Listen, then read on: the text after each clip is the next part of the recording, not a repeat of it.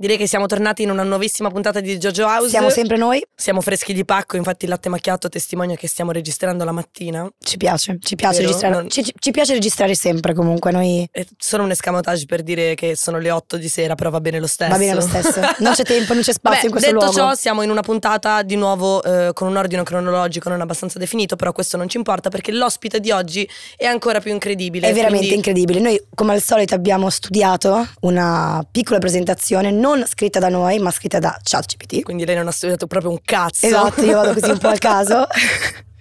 Quindi iniziamo con la nostra presentazione. Amici del podcast, preparate le guance perché stasera rischiate di averle doloranti dal troppo ridere. Lui è Filippo Giardina, l'unico comico che può farti ridere così tanto da farti dimenticare dove hai parcheggiato la macchina. No, non l'ho capita. Grande, adoro. Non l'ho capita, però ok. Come non... Che sei così ubriaco da quanto hai riso, Così ubriaco tanto. dall'euforia. E non dovresti guidare allora. Vabbè, facciamo che lo facciamo spiegare a lui, visto che è lui quello che in teoria dovrebbe farti ridere, perché tu a quanto pare non capisci neanche le battute. Oh, ma non l'ho scritta io. Infatti. È la prima volta che lo leggo, sono confusa. Filippo, speriamo tu abbia Filippo, speriamo tu abbia assicurato le tue battute. Perché qui potrebbero essere considerate un'arma di distruzione del malumori. Benvenuto! Benvenuto a Filippo Giardina, ragazzi. Grazie. Un applauso. Cioè, hai capito che presentazione orribile ti ha appena fatto Oscena, mi la spiace. nostra amica Frank? Sì, ma non è colpevole però, No, certo, ma il infatti GPT. guarda, ti posso dire la verità, secondo me lei ha utilizzato questa cosa apposta per non prendersi colpe. È ovvio. Cioè per dire, ma sì, tanto l'ha Sono fatto intelligente l'intelligenza io. artificiale che non riesce neanche a dire. Sì, quindi Dillo. ChatGPT. Cioè, quindi vi do le guance, tutte ste cazzate, sì, così. Pensa Vabbè, adesso che intanto- sarà noiosissima sta chiacchierata. No, innanzitutto Ma Ci allora impegneremo. accettiamo anche questo. No, perché in io, realtà- io credo che non sarà noiosa per niente, anzi vorrei presentare a tutte le persone che non sanno chi sei realmente, tralasciando l'intelligenza artificiale, perché io, visto che ti conosco in particolar modo, poi dopo racconterai credo anche un aneddoto dove mi ha vista scappare, però sì, io tante volte fuggo, però io ti presento anche perché ti rispetto molto come artista, perché alla fine anche tu sei un artista a 360 gradi, solo che tu sei politicamente scorretto. Io questa cosa l'amo follemente, quindi sono contenta che tu abbia accettato di essere qui, quindi benvenuto nella JoJo House. Vabbè, a me mi Tra l'altro conosci, l'abbiamo proprio Frank. rapito in corner perché a brevissimo inizia il suo tour. Sì. Che a quanto so non è Rapito al soltanto volo. italiano ma anche europeo. Andiamo pure in Europa. Quindi rapito proprio della serie, ti prego, vediamoci subito, se no ora che finisce questo tour Come? adios. Quindi sì. Tra l'altro, no, scusatemi, basta, cut. Questo Come cut? Vai, tagliato. continua, No, so che no. volevi fare altre domande. No, che io mi sono appena vista una puntata intera di un tuo show su YouTube, quindi c'è anche la possibilità di vedere quello che fai in maniera gratuita su YouTube, direi. Fantastico. Quindi, Lei cioè, presa da Mediaset. Presa proprio. da- L'ho Mediaset. detto che è uscita da Mediaset. Poi con sto tablet sembra appena uscita dai... Ma perché me l'avete dato? Ma chi tu- ti ha formato? Barbara D'Urso? Sono Ma io, ti prego. sua figlia. No, però ovviamente questo è uno spazio dove ovviamente innanzitutto vogliamo far raccontare le verità delle persone che chiamiamo, e a me la cosa che incuriosiva tantissimo è come sei arrivato al voler fare degli show soprattutto politicamente scorretti, soprattutto adesso che nel 2023, sai, è una cosa che le persone tendono a rinnegare o tenere, sai, tra gli amici soprattutto. Quindi Se mi permetti una premessa sulla verità, io non dirò la verità oggi, cioè, ci tengo Bene, a precisarlo bene. perché cioè, Ma bello. infatti dov'è il libro? Dov'è il libro? non No, c'è, non non c'è c'è, il perché ho libro. pensato Per porto la questo- Bibbia e ci giuro sopra, tanto so ateo, non mi frega un cazzo, però poi ho detto no. e Cioè, pio fuoco? Tanto no. La forma più sincera di sincerità è dirvi che non dirò la verità, perché diciamo che la verità è una forma di narcisismo, no? È la gente che vuole violentarti con l'affermazione di quello che pensa, e quindi la trovo pure di cattivo gusto dire la verità. Quindi diciamo al pubblico che Questa mentiremo cosa- un po'. Vedi, la cosa bella della JoJo House è che impariamo sempre qualcosa di nuovo, perché ognuno poi ha il suo pensiero, che io ti dico la verità, non mi aspettavo questa risposta, mi ha colpito e mi è piaciuto tantissimo. Io aspettavo Quindi tu di dici sentire che tante solo volte verità, esatto. Cioè meglio dire le bugie? Assolutamente sì, assolutamente. No, ma la bugia è, cioè l'essere umano si basa sul fatto che si dicono bugie. Pensa se ogni volta che, ma anche le cose più banali, l'estetica, no? Cioè uno dice, ma stai una merda oggi, perché me lo devi dire? Cioè, no, sei carina, cioè, perché questo bisogno di dire la verità? Quindi ti ha appena detto indirettamente che sei una merda. Ma no, ci mancherebbe, l'ho detto, ma... Grazie. No, sto scherzando. Dopo Mediaset già volevo andare. Volevo già alzare il staccare. contratto così. E ecco, forse il politicamente scorretto è nato dal dolore, prima di tutto. Cioè, io sono sempre stato una merda psicologicamente, ho passato anni, insomma, in cui mi prendevo un po' di tutto, poi a un certo punto ho cercato di mettere la malattia a reddito, visto che io stavo bene o male, facevo le 6 di mattina tutti i giorni, per anni. Dovevi proprio. finanziarti poi?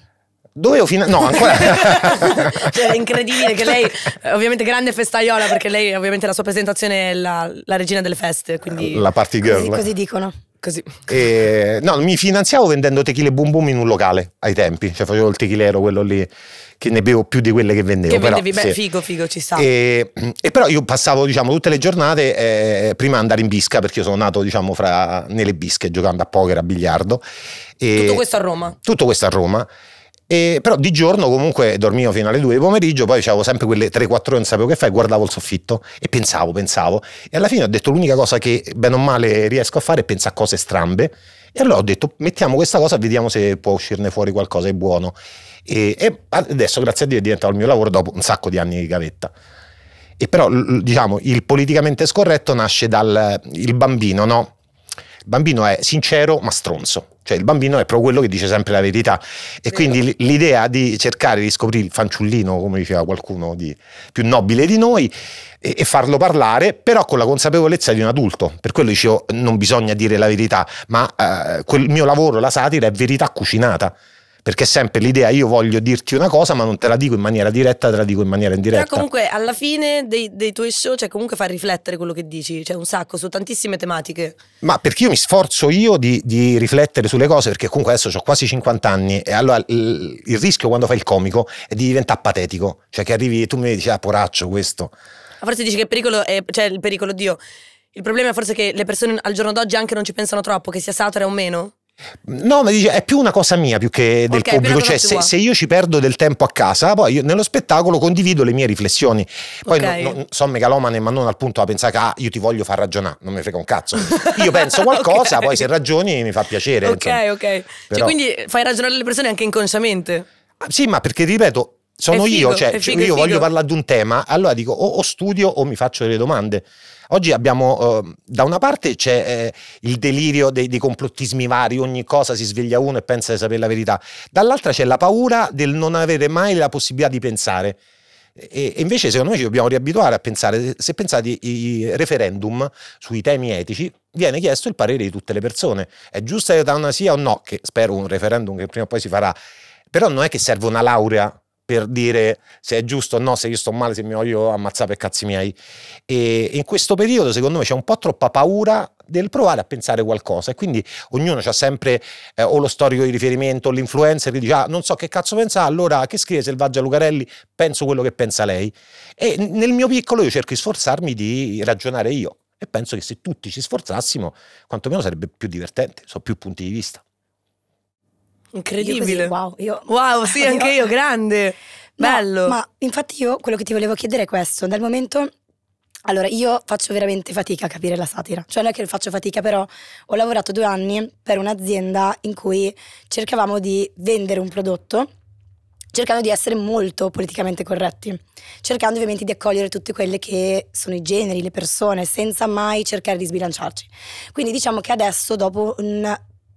passami il termine, indottrinamento di 2 anni in cui ero anche forse un po' non imposta a dire determinate cose, però anche un po' mi raccomando Frank, stai attenta, a volte mi trovo in difficoltà quando magari qualcuno cerca di non vedere una cosa diversa dalla mia, perché assolutamente no, ma di andare ad indagare un discorso che per me è totalmente l'opposto, cioè i gay.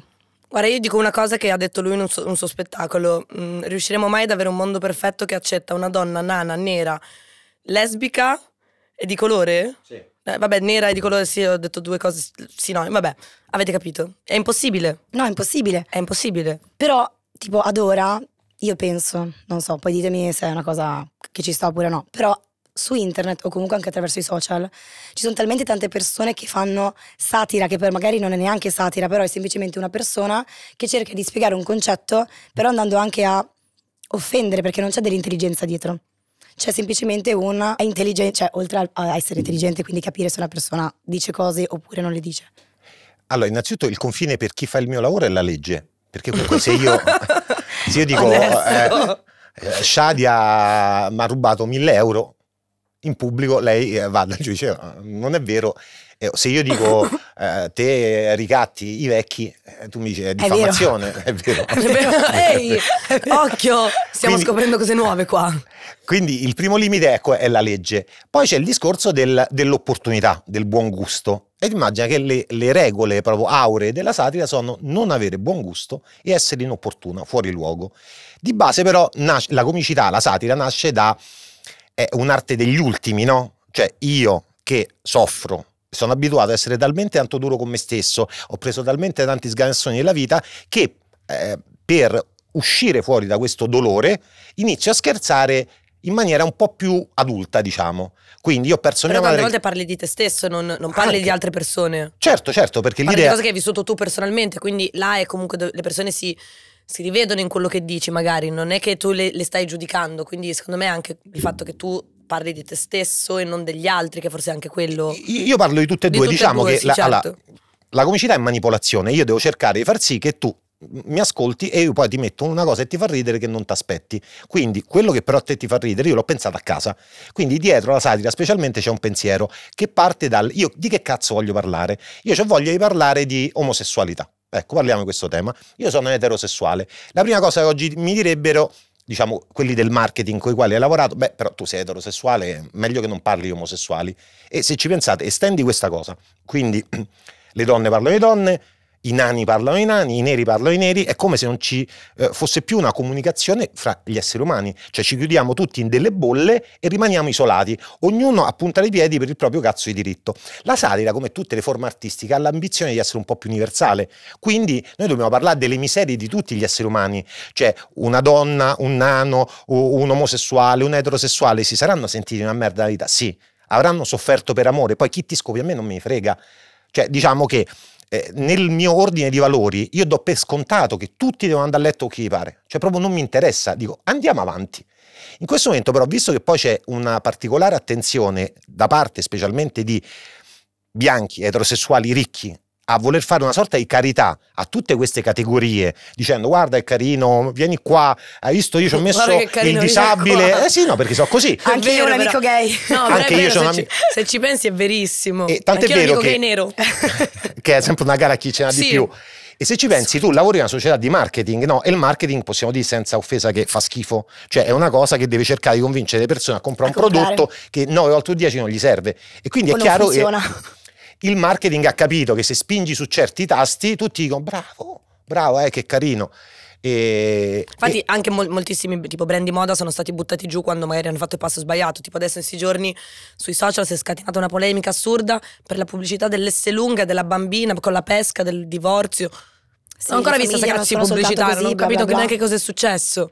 Ma hanno raccontato la storia di due separati con una bambina che dava una pesca, povera sta bambina. Io non ho capito che cosa è successo, però so che comunque tu tiri in mezzo molto in ballo nei tuoi spettacoli il fatto che le famiglie che utilizzano anche i bambini sui loro social, e questa cosa ti fa incazzare di brutto. Sì, ma perché io vengo accusato a volte di essere cattivo. E dico, ma c'è gente che è disposta a mettere i figli, cioè che bene, ma io non ce l'ho ancora, però penso siano in teoria l'unico amore puro che dovresti vivere nella vita e ci mettono le etichette sopra per vendere prodotti, cioè è una cosa che fa schifo. E quindi che succede? Che noi come società accettiamo che la gente usi i figli per vendere roba, però poi mi rompi le palle se utilizzo un determinato vocabolo. E il discorso del cercare di dare più livelli alla satira è fondamentale, cioè perché se io dico le cose uno a uno è poco divertente, allora diventerebbe un monologo che difende donne, neri, omosessuali, tutte le minoranze, e poi lo chiamo grazie al cazzo, cioè perché si sa. E allora il mio divertimento, che è proprio la regola della satira, essere un po' più ambigua, è cercare di dire una cosa che apparentemente sembra da stronzo. in 10 lo spettacolo che c'è su YouTube, io inizio dicendo che vorrei un figlio down e inizio a fare battute su sta cosa. Primo livello è ammazza il pezzo di merda, fare battute sui down. La seconda cosa però, se ti fermi a riflettere, poi io voglio incarnare la persona che fa schifo, che pur di non affrontare le responsabilità di una vita ed essere accettato socialmente, preferirebbe avere un figlio down. Quindi io sono la merda, anche se sembra sto a prendere per il culo i down. Poi, e questo è il primo livello, a fine di quel pezzo dico comunque voi avete riso. Quindi voi siete persone che una merda, infatti, esatto. Una merda, ho detto sì, no. C'è stato io ero presente durante lo spettacolo a Milano. A un certo punto c'è stato un silenzio di tomba che tipo sembrava che ci fossero letteralmente i grilli. Però poi c'è stato comunque uno spettacolo incredibile. E poi diciamo la terza fase in realtà tutto questo tema è fatto perché poi al minuto 58 io chiudo il discorso sui bambini per parlare di quelli che sfruttano i figli sui social, quindi diciamo che c'è come dire, nel mio piccolo, dico una cosa arrogante, però io provo a fare letteratura orale, io ci perdo tanto tempo. Se poi tu arrivi e appena dico io voglio fare un figlio down, alert, no questo è, allora è abilista, allora cazzi tuoi, io sono responsabile, come diceva Troisi, di quello che dico, non di quello che capisci te. E quindi la satira mediamente è una cosa non per tantissimi, perché è giusto che si paghi un biglietto, perché se no se arriva la persona ad 80 anni o il nipotino di 9 non è adatto. E però è gente che ha voglia di giocare in un certo modo. È come se tu vai a vedere uno spettacolo di magia, se stai sempre lì a cercare di vedere come fa il trucco non te lo godi mai. In fin dei conti le parole ma che male possono fare? Cioè questo mito pure uccide più la parola della spada, lo possiamo dire che è una puttanata galattica, cioè ma le parole che al massimo ti offendono, e come società abbiamo perso la capacità di ridere di noi stessi. Cioè, avere più consapevolezza. Ma sì, io da sempre ho il naso grosso e sto un po' gobbo. Cioè io vorrei vivere così, ma non ci vivo. E allora è meglio accettarsi. E ognuno ha una sfiga, una cosa sulla quale si fissa che non vuole accettare. E adesso però il marketing ha fatto sì che alcune cose non si possano dire perché fa vendere di più. Perché polarizza, e quindi secondo me si sono messi d'accordo veramente i marchi politicamente corretti con i marchi dei fascisti de merda per dire guarda allora fai una pubblicità che tollera tutti e fai così noi possiamo essere ancora più stronzi. E quindi totalmente.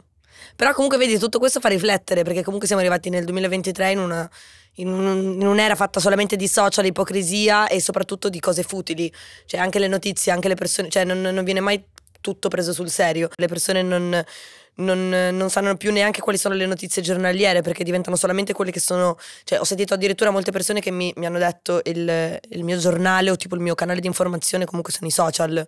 Certo, ma se tu pensi gli influencer, che ne so, Andrea Scanzio o Selvaggia Lucarelli da soli hanno più seguito di tutti i giornali italiani sommati.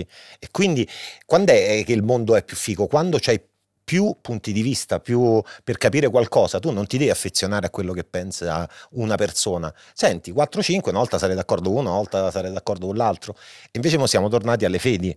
Proprio alla fede non crediamo, per fortuna Dio, insomma, mo ci credete poco. Va ancora di moda nella vostra generazione? Dici che è una cosa che è di moda addirittura? No, dai, secondo le figurine. No, allora ti dico la verità, io sono cresciuta in una famiglia musulmana, quindi comunque sono cresciuta con quelli che sono i valori di una famiglia musulmana. Ho cercato di capire e di leggere svariate religioni, però non so bene ancora in che cosa credo. Sicuramente credo molto in me stessa, cioè quindi non me ne frega un cazzo del giudizio altrui e non mi interessa cosa pensa Tizio Caio Sempronio. Cioè nel senso, credo che quello che dici tu è molto importante e soprattutto io credo fermamente in quello che penso. Cioè non so poi da dove derivi, ma credo in quello in cui penso. Quindi credo che sì, sia fondamentale soprattutto per avere un'identità al giorno d'oggi dove tutti vogliono assomigliare a tutti, che è una cosa orribile. Sì. Cioè voler assomigliare a qualcun altro, cioè il fatto di, infatti sono tutte uguali, sono quasi tutti uguali e la roba mi fa venire l'ansia. Non lo so. Forse è proprio perché, visto che non c'è la fede in Dio, alla fine tutti hanno la fede in se stessi, che se sei una performer, se sei un artista, se sei un calciatore va bene, ma la gente dovrebbe secondo me avere un po' meno fede in se stessa, perché la fede in se stessi porta nel paradosso a cercare di, ok, io voglio raggiungere i miei sogni, e questo è un messaggio sbagliato, perché i sogni li raggiungono in pochi. Cioè, un vecchio spettacolo, io faccio un esempio, c'è un concorso per guardalinee, e ci sono 1000 guardalinee che partecipano, alla fine uno vince. gli altri 999 non solo si sentiranno in colpa per non aver vinto, ma pure per non essersi impegnati abbastanza.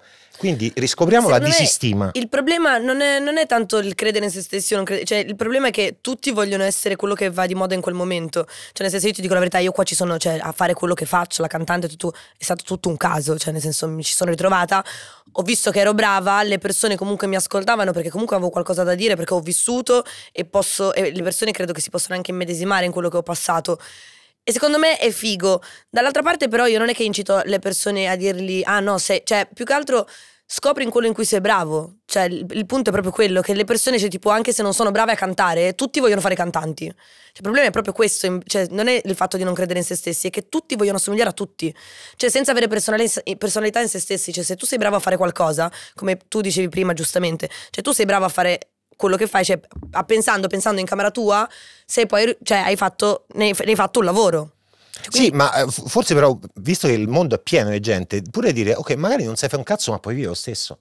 Cioè, magari puoi avere soddisfazione nella vita. Che cazzo, io ma sì, ma si può vivere anche senza dover essere esatto, cioè, nel senso. Sì. Cioè... Solo che il problema è che siamo costantemente bombardati da vite anche edulcorate di persone che difatti, ti senti. I social, prima tu parlavi, ma perché almeno voi non li spegnete?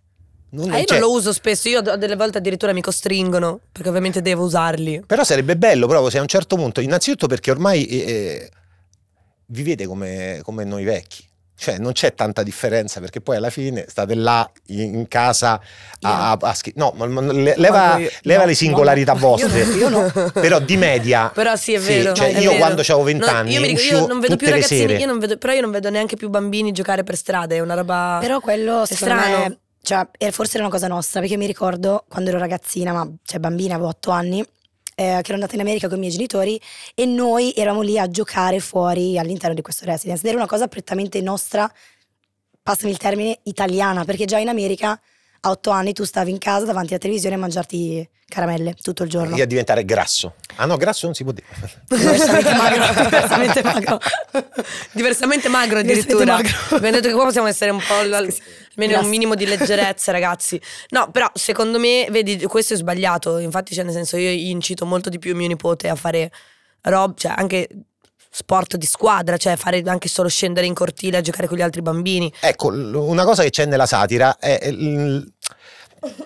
cercare di rompere le regole. È una cosa che il bambino impara quando, cioè, mamma e papà ti dicono quello che è giusto fare. Poi però quando è che diventi una persona? Quando tu sbagli qualcosa e impari un po' la tua strada, se no rimarresti sempre il cretino figlio di mamma e papà. E quindi secondo me è importante pure sbagliare e avere sotto dei riflettori che costantemente ti riprendono, e ogni piccola cazzata che puoi fare poi ti potrebbe venire usata contro di te. Ma è tristissima come cosa. Cioè io ho fatto talmente tante, ma per fortuna non c'erano i social, se no sarei stato una brutta persona veramente. No, più che altro secondo me i social siano peggiorati, ma più che altro poi le persone, la parte peggiore secondo me è che molti vogliono mostrare una vita che non è la loro, che secondo me è ancora più triste, perché non riescono, cioè hanno paura di non essere accettati e quindi di conseguenza mentono, che ci sta, tu dici magari ci sta anche a mentire, però non è sì, sui social è triste. Ma nella vita reale bisogna mentire, perché se no si fa male agli altri, e sui social secondo me non. Cioè, se tu pensi comunque, quando nel 2000 nasce il Grande Fratello e la maggior parte non l'ha visto, dice ma guarda, sì, ricchi e famosi, ma poracci. Cioè ormai è diventata la norma, cioè tutti hanno il loro piccolo Grande Fratello dove non c'è manco una televisione che ti mette le telecamere addosso, ma sei tu da solo che ti metti una telecamera per far guadagnare una multinazionale che guadagna in tutto il mondo, tipo Facebook, TikTok o quella che è. Cioè è veramente è come se una cosa eccezionale l'abbiamo trasformata in una cosa normale. E soprattutto la differenza, secondo me, fra uno di 20-30 e uno di 60 è la forza fisica, la curiosità, cioè l'energia. E invece sui social siamo tutti uguali. Quindi vi state facendo levare una parte della vita che non tornerà. Grazie. Ormai vado fuori dai coglioni. Basta, vaffanculo. Sarebbe bello leggere con te ok boomer. No, boomer. No, comunque no, è super vero, anche perché la parte peggiore in tutto questo, che poi come dicevi tu prima, è che tutti si creano, scusami, come dicevi tu prima, tutti si autocreano il loro Grande Fratello. E la parte peggiore è che quando li tratti o comunque li critichi in quello, cioè li critichi, li fai notare qualcosa, si offendono e se la prendono e ti fanno passare pure per il cattivo, tipo per il critico cattivo, e ti iniziano a insultare sui social e diventa una lotta è diventato tutto così futile e stupido, cioè non ci sono neanche più le risse. È vero. È una cosa triste. Non ci sono più le risse. Lanciamo un altro, menatevi davvero. Ma no, ma due pugni un paio. Ma guarda che i ragazzini, ma infatti anche i ragazzini di oggi sono più spocchiosi, perché gli schiaffi non li prendono più. È brutto da dire, io non sto incitando alla violenza, per carità di Dio, perché poi perseguitata adesso sia mai. Però, cioè, sono quelle piccole cose che comunque ti formano. Cioè, anche solo andare a giocare con i tuoi amici a calcio quando sei un po' più piccola, 8-9 anni, a posto di stare già sui social, sulla PlayStation, a parlare con altri ragazzini come te, chiusi, ingobbiti, tristi. Sì, ma esci, sbucciati le ginocchia. Guarda, io, vedi, me ne sono sbucciata l'altro giorno. Cadendo, però vabbè. Se tu hai dei genitori dipendenti e tu da quando hai 3 anni vedi sempre mamma e papà col telefonino in mano, è normale che poi quello è il modello. Quindi, diciamo cosa, la gente più grande si dovrebbe curare. È una dipendenza, come può essere la dipendenza dalle sigarette, ancora non lo vogliamo dire, ma è la realtà. Io ho una mia collega che mi diceva: sono d'accordo i discorsi sui social contro i bambini così. Gli è nato il figlio e lei se mette le foto del bambino, ho fatto: ma perché lo fai? Dice: perché io sono dipendente, mentre all'atto mi vede e quindi mi viene spontaneo. Cioè questo non è un problema che dovremmo risolvere noi che non sappiamo un cazzo, ma la politica, cioè perché è un problema grosso, perché prende tutti. Basta, dobbiamo fare un bel po' di detox. Ma io ci provo. Quindi ragazzi, mi sa che Jojo si è cancellato. Il problema è che noi lo usiamo anche molto per lavoro. Io a volte non vorrei utilizzare il telefono e mi sono resa conto comunque anche prima di iniziare a lavorare con i social che non lo usavo. Cioè la mia tempo media del telefono era mezz'ora, niente, se ci pensi. Sì, ma se pensi alle persone che lavorano con i social, sono un tot, ma la maggior parte no. E quindi perché queste persone non riscoprono il piacere di giudicare? Non mette, perché poi se tu metti la tua vita poi vieni pure giudicato. Invece tanta gente si potrebbe godere il lusso di dire: ma guarda sto cretino, sta cretina, senza mettere, cioè bello, comodo. Il ruolo di pubblico è figo, l'abbiamo fatto passare di moda, però è molto rassicurante. E poi per il tanto pubblico dovrebbe prendere in giro quei pochi scemi che siamo noi, che abbiamo ancora l'arroganza di metterci davanti alla telecamera. Così davanti alla telecamera ci finirebbe solo chi è determinato, i cialtroni se ne andrebbero via e sarebbe un mondo più giusto. Trasformare i social nella TV del terzo millennio, un po' più fresca, un po' più innovativa, però dove c'è gente che ci sta perché vuole guadagnare. Cioè se uno... ma ora tutti vogliono guadagnare dai social, perché sì. scusami, esatto. quello che Sala dice, perché loro lo fanno io no? Che e poi è tutto talmente veloce, cioè è tutto talmente rapido. Sì, ma io sono d'accordo, però quanto tempo? Datti, che ne so, 3 anni? Se in 3 anni non guadagni, a canna. Cioè non è possibile che la gente passa la vita a fare una cosa che non gli produce reddito. Cioè, giusto, no. Datti un tempo. È una passione. Ma una passione, fate le foto, ciao ragazzi, dove state? Io sto qui. No, io lo sai che non riesco. Quello... Io ho creato anche questo perché non riesco a fare le storie de merda dove parlo, perché mi sembra di una cosa fintissima. Io ci ho provato. Infatti, quelle poche volte che l'ho fatto mi sentivo... Io durante il Covid sono rimasta bloccata 3 mesi in un'isola, ho provato a fare questa cosa. Sì, ma te sei ricca, allora te fai la bella vita. Ma hai capito che è Mediaset questo? Ah, ragazzi, vai in America, 3 mesi in questo. No. Parlaci dell'isola. Sono rimasta bloccata lì, volevo fare questa cosa. Perché era l'isola dei famosi? No, che sai, non era l'isola dei famosi, era un'isola. Sono rimasta bloccata lì 3 mesi, non riuscivo a tornare a casa, cioè è stato veramente un disagio. Cioè, pensa sta in 40 metri quadri, in 4 coi figli che piangono. Ma infatti io adesso dico così, ma è stato bellissimo, cioè ovviamente. Vabbè, ovviamente tu sei il nostro, cioè adesso siamo noi che prendiamo un po' per il culo te, quindi... Però no, il fatto è che ho provato a fare questo lavoro, ho detto ok, adesso sono qua e racconto quello che facciamo, perché poi noi siamo stati 10 giorni senza mangiare, no acqua, no cibo, a raccogliere le banane dagli alberi, cioè bellissimo, è stata una cosa incredibile. Però è una storia fantastica.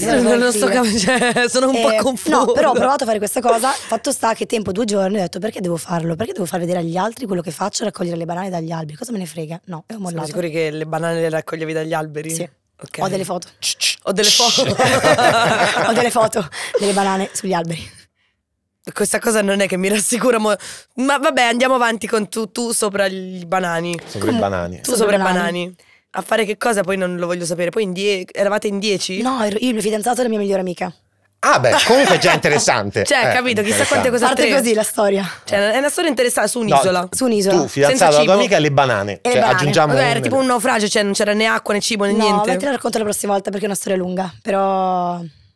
Vabbè, non penso interessi a nessuno, quindi evito. No, ma secondo me poi ci faranno sapere, ma secondo me Vi facciamo sapere. a qualcuno interessa, ti dirò. E dopo io qualcosa voglio Scrivo un sapere. libro, così poi potete trovarmi sui social. C'ho quello dei fuori, ma mi frega un cazzo. Comunque dicevamo Noblesse oblige, come dicevamo. no, parlando di cialtroni, adesso noi ti vorremmo fare un gioco che abbiamo Pensato. in serbo per te. Ovviamente abbiamo pensato solo ed esclusivamente per te. Ovviamente tu non ci hai spiegato perché non volevi il libro. E adesso Perché sì. non voglio dire la verità. Solo Ah, bugie. ok, sì, era quello. Solo Vedi? bugie. Io no, questo non lo posso dire. Andiamo avanti. Abbiamo delle chiamate da casa, delle Sì, domande. noi abbiamo delle forse. chiamate da casa, ecco, brava. Io me lo stavo pure dimenticando. Delle chiamate da casa. Sì, perché sennò ti asciughiamo noi, quindi cioè, ti asciugano anche gli altri almeno. Giusto. Ovviamente sono tuoi fan, siamo andati a ricercare dei tuoi fan per farti fare delle domande. Spero che siano domande intelligenti. Ma spero di no. Allora mi auguro anche io di no. E io ti dico che sei in viva voce e stiamo registrando già. Non ho sentito. Ho detto che sei in viva voce. Questo già si è fatto 2 canne, guardalo. Qua chiedono se hai già fumato, perché già dalla voce pare di sì. No, sono rientrato ora da Ibiza, me la stavo per rollare, ma non me Che Mi sa che l'hai sgamato in pieno. Allora io passo il telefono a Filippo e tu ovviamente gli potrai fare le domande che vuoi. Io mi auguro che siano intelligenti e forse no, perché lui dice che le vorrebbe anche stupidi. Vabbè, vediamo. Prego, se vuoi avvicinarlo al microfono, così Ok. almeno è romano come te, l'abbiamo scelto Doc. Doc, Ciao Filippo, mi chiamo Marco, sì, sono di Roma. Da 6 anni a Milano, ma romano. ma ti fa schifo Milano, sì? Sì, ok, Milano sì, mi fa molto vomitare. Oh. Lavoro, quindi Beh, Già mi stai Milano. simpatico. tiene qui. L'unica cosa che mi tiene qui è il lavoro. Comunque, vabbè, innanzitutto ti volevo fare i complimenti perché mi ritrovo tantissimo nella tua comicità. Andiamo avanti, dai, che i pompini ce li siamo già Ci fatti. frega Vai, cazzo. dai. Sviolinata a parte, ti volevo chiedere. Nel 2023 un ragazzo che vorrebbe fare il comico, e specifico ragazzo perché le ragazze, come tu insegni, sanno fare tante cose, ma l'umorismo... Che stronzo. Un ragazzo che decide, Guarda che sei uno stronzo. Ecco perché siamo le prime a fare questa roba. Cioè, hai capito? decide di mollare tutto e provare a diventare comico. Da dove deve iniziare, oltre che da una seduta dallo psicologo? Guarda, da rubare i soldi al padre.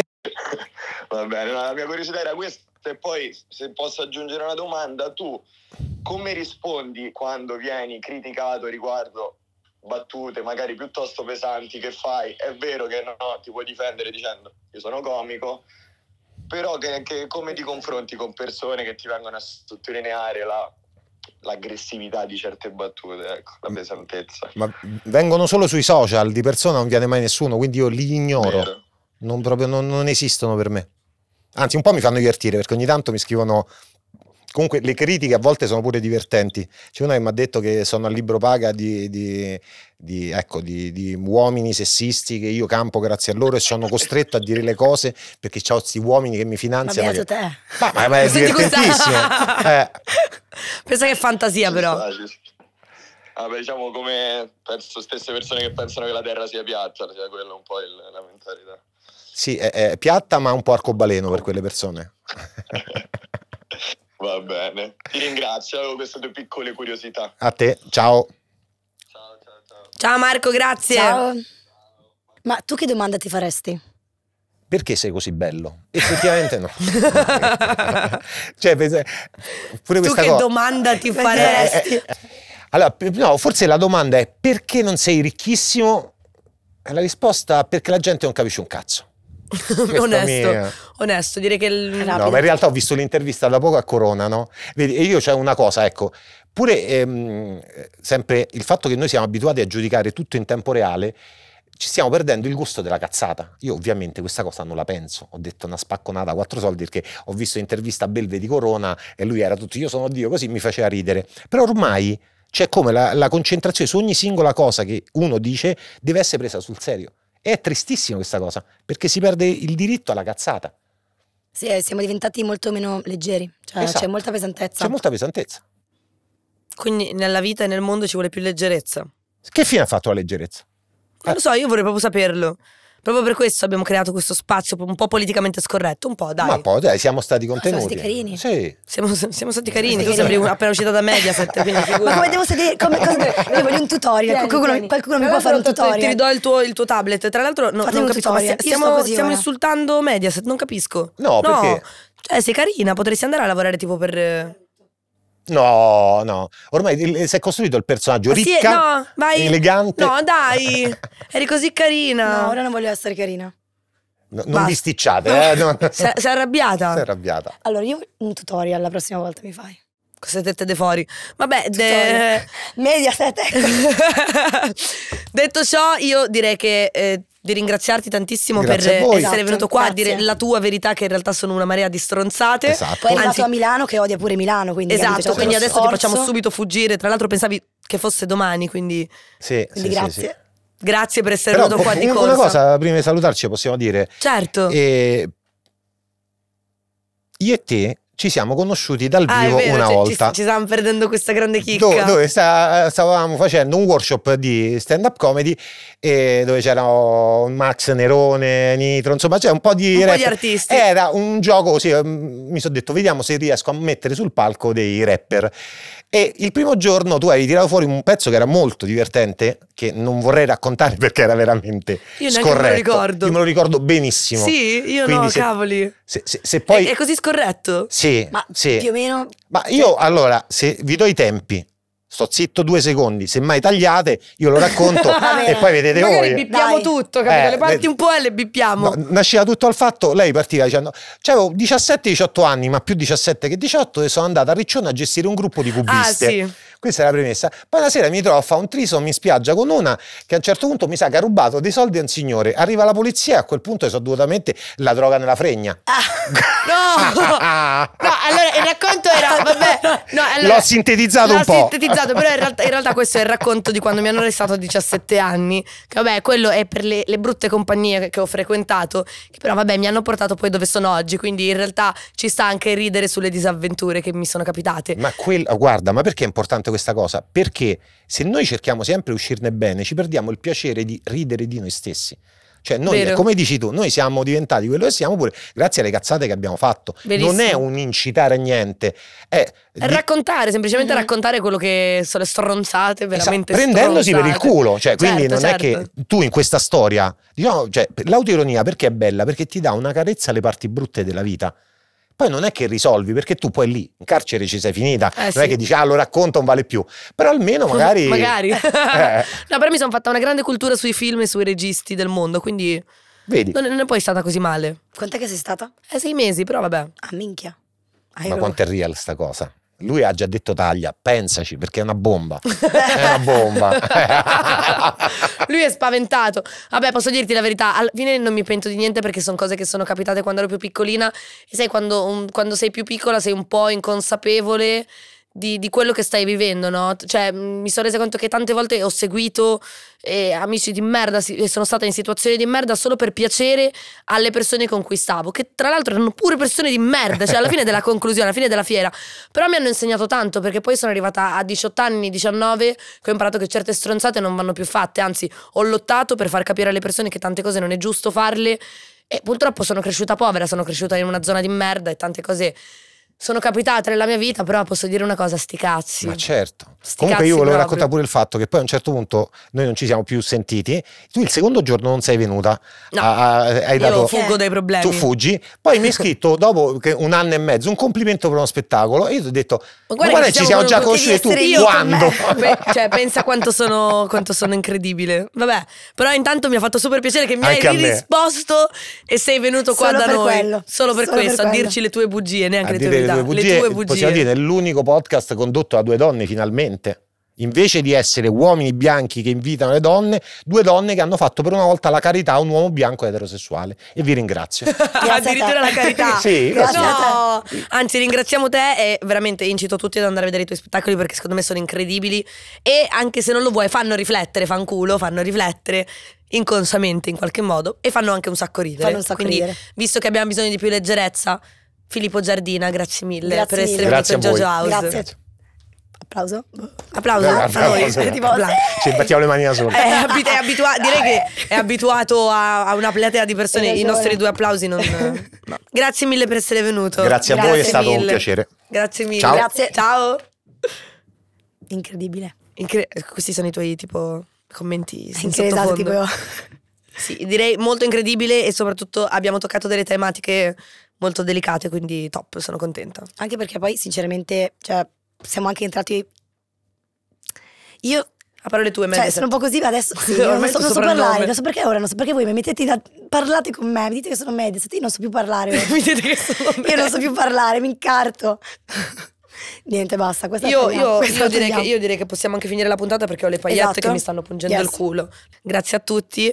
E io mi vado a togliere questa gonna che mi sta Io anche come al solito conficcando le paillette nel culo. Grazie.